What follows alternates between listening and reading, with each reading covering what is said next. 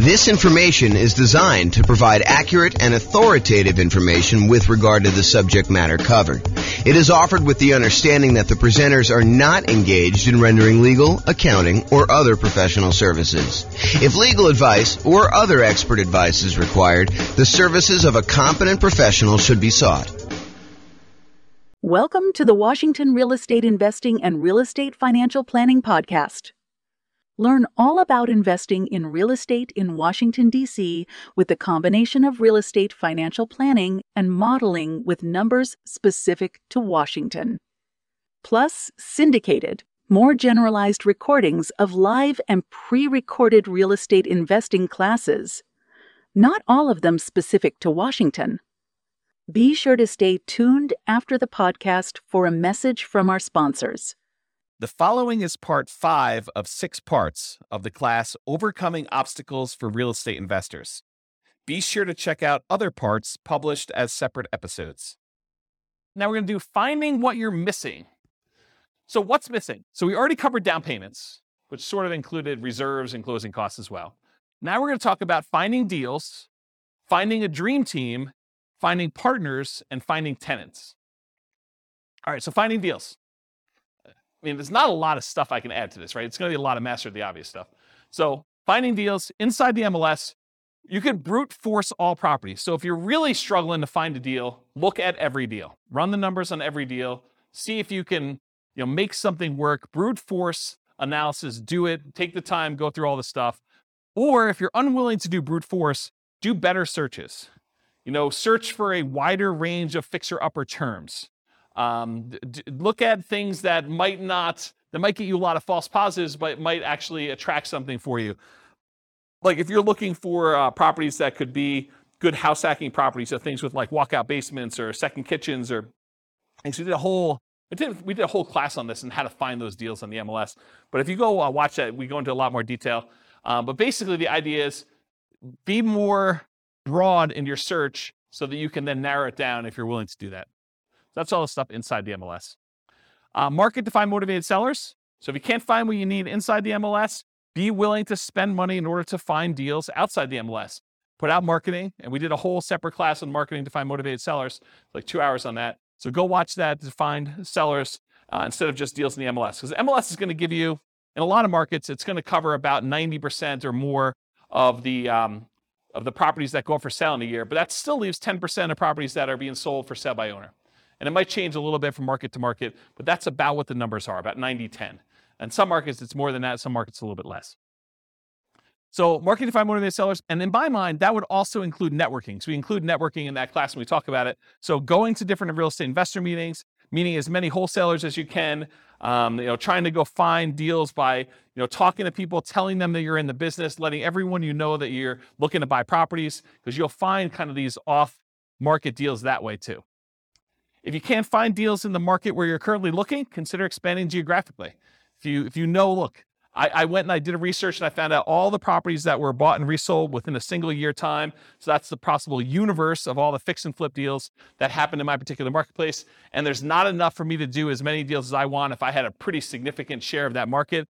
Well, maybe you decide, look, I need to go to another city that's bigger than mine, maybe add a new city or 2 or 3 or 5 in order to figure out how many deals you want to do, what a reasonable size market share might be by looking at how many a certain person did, looking up the addresses of what they are and kind of matching those up and saying, even if I had that percentage of market share, could I really go and do the number of deals I wanted? Maybe you need to expand geographically into other markets in order to meet your numbers. Change your strategy to improve deal quality and quantity.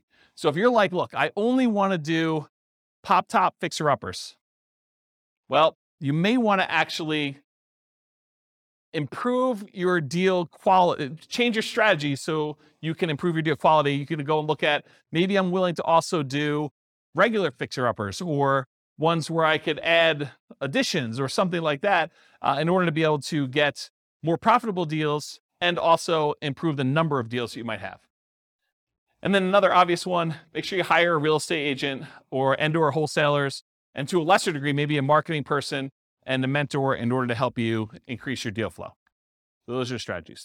Any that I missed? Does that help, Bill? Cool. All right, building a team to support you, dream team to support you. So in my opinion, the real estate agent is sort of the center of all these teams, right? Because if you need a lender, if you need title company, if you need, a lot of repair people, a lot of the contractors, a lot of the subs, insurance companies, all of those, a good real estate agent who's doing any type of volume, they've got all those people already, especially if they're catering to investors. So in my opinion, you focus first on finding a good real estate agent, and then a lot of those other pieces will fall into place. You can decide whether or not you want to use the person that they've been using, or if you want to continue looking for someone to replace a weak team member that the real estate agent doesn't have a person for. And then you can go and do networking with other real estate investors. You can go talk to other people and try to find people that way. But I think that's the best strategy, is you go find the agent or agents and you really focus in on their team to start with. And then, of course, you optimize from there. Any questions on that? Is that helpful? Cool. Finding partners. So talk about your investments and listen for curiosity. You got to talk to a ridiculous number of people. Got to talk to a lot of people in order to find these. And then you can network with others, virtually and in person. And there's two schools of thought on this. I'm going to ask you guys a question. We're going to poll you. Do you think it's better to go to real estate investor club type meetings to look for real estate partners? Or do you think it's better to go to non-real estate investor club meetings in order to look for possible real estate investor partners?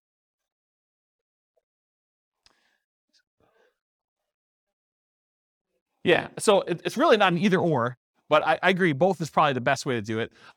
The real question is, what I was trying to get at is, do you think it's better to go to an investor meeting where there's a lot of competition, there's probably a lot of people looking for partners in that room, and they're probably pretty knowledgeable about what's involved, and maybe they're thinking, I'll just do some of this myself, and so maybe they have limited capacity to do other partnership deals because they're able to do some deals themselves? Or do you want to go tap a completely unmarketed to set of people that they're not really, they're interested in real estate, but they're not showing up for meetings. They haven't expressed an interest to learn how to do it. They're really sort of like, yeah, I'd be interested in partnering. I don't know what I'm doing, but I got money and I got loans. I don't know. In some ways, I think I'd rather have the second list. Right. Well, but it's, so Rachel says, if you could find the second list. And honestly, it's like everyone else, right? It's church. It's, business. It's like your work. It's like all the people you're doing. You just tell them about, my husband and I just went and we flipped this property. We did really great on it. And they're like, that sounds awesome. I wish I could do that. Well, you can, right? I mean, that's how you do it. You say, well, you can. Come on over for dinner. We'll talk to you about doing this and maybe you can get involved in our next deal. Okay. But that's the idea. It reminds me, it's probably not exactly the same, but this reminds me of the story of the two shoe salesmen that go to the jungle, right? And they go to the jungle and one of them phones back to the shoe company, yo, send me home, no one has shoes, there's no opportunity here. And then the other guy calls back and says, this is amazing, no one has shoes yet, right? So I don't know, it's sort of like, which way do you want to do it? And then my final tip about finding partners is sort of a subtle kind of backdoor way. It's marketing to lenders from public record data that have made hard money or private loans.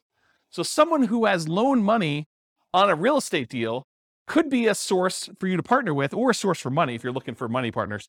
But if you go and you could pull up a list from public record of all the lenders that are not institutional lenders.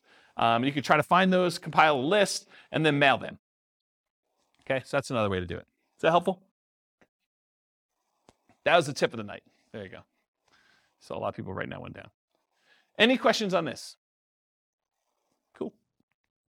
Finding tenants. All right, here's the easy button. Hire a professional property manager. That way you don't have to do it at all.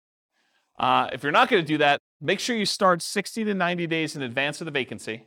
That means that your lease must tell the tenant that's living there, you need to tell us 90 days in advance whether you're planning on renewing your lease, and then we're going to renew it at that point, or you're not going to renew your lease and you plan on moving out so that we can start marketing the property. Make sure that your lease allows you to start marketing the property. Make sure you check that you can do this in your marketplace, but make sure that you're allowed to market the property early and that you have the permission in the lease written out so that you can go show the property to prospective tenants while the other tenant is still living there. So unless you have multiple vacancies, realize you're really only looking for one tenant. So you're not trying to find 100 people, you're trying to find one.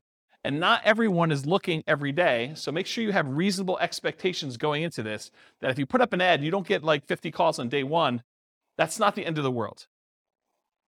Expect to spend money on marketing. I think a lot of folks they've gotten a little bit spoiled in a lot of marketplaces where you put up an ad on like Craigslist or Zillow or something like that, and you get 15 phone calls, and you find your tenant within a week.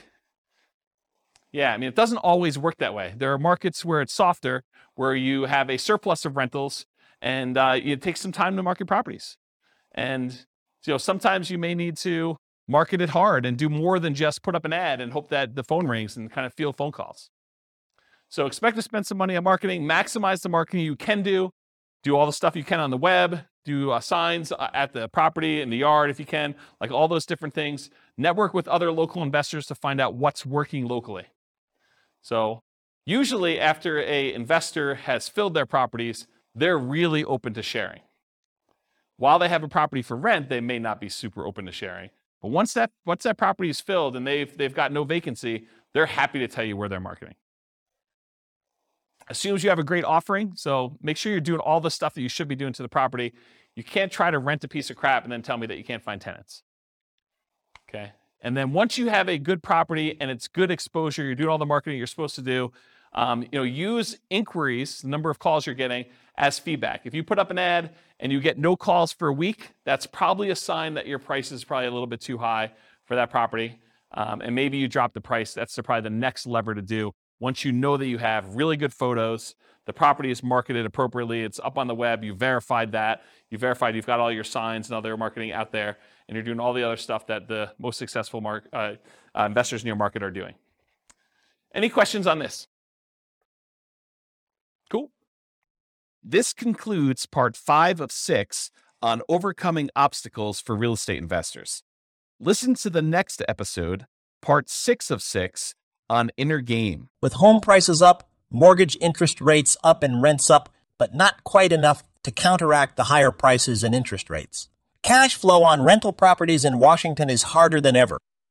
Book a call with the Real Estate Financial Planner to apply our proprietary 88 strategies to improve cash flow on your rentals. See the show notes for a link to schedule your call and improve your cash flow today. If you're a real estate agent, lender, or professional in Washington that wants to help our real estate investor listeners, consider reaching out to learn about collaboration opportunities with this podcast. We'd love to add more value to our listeners by having you assist our investors buy, sell, and finance their real estate investments. See the show notes to schedule a call to discuss collaboration opportunities.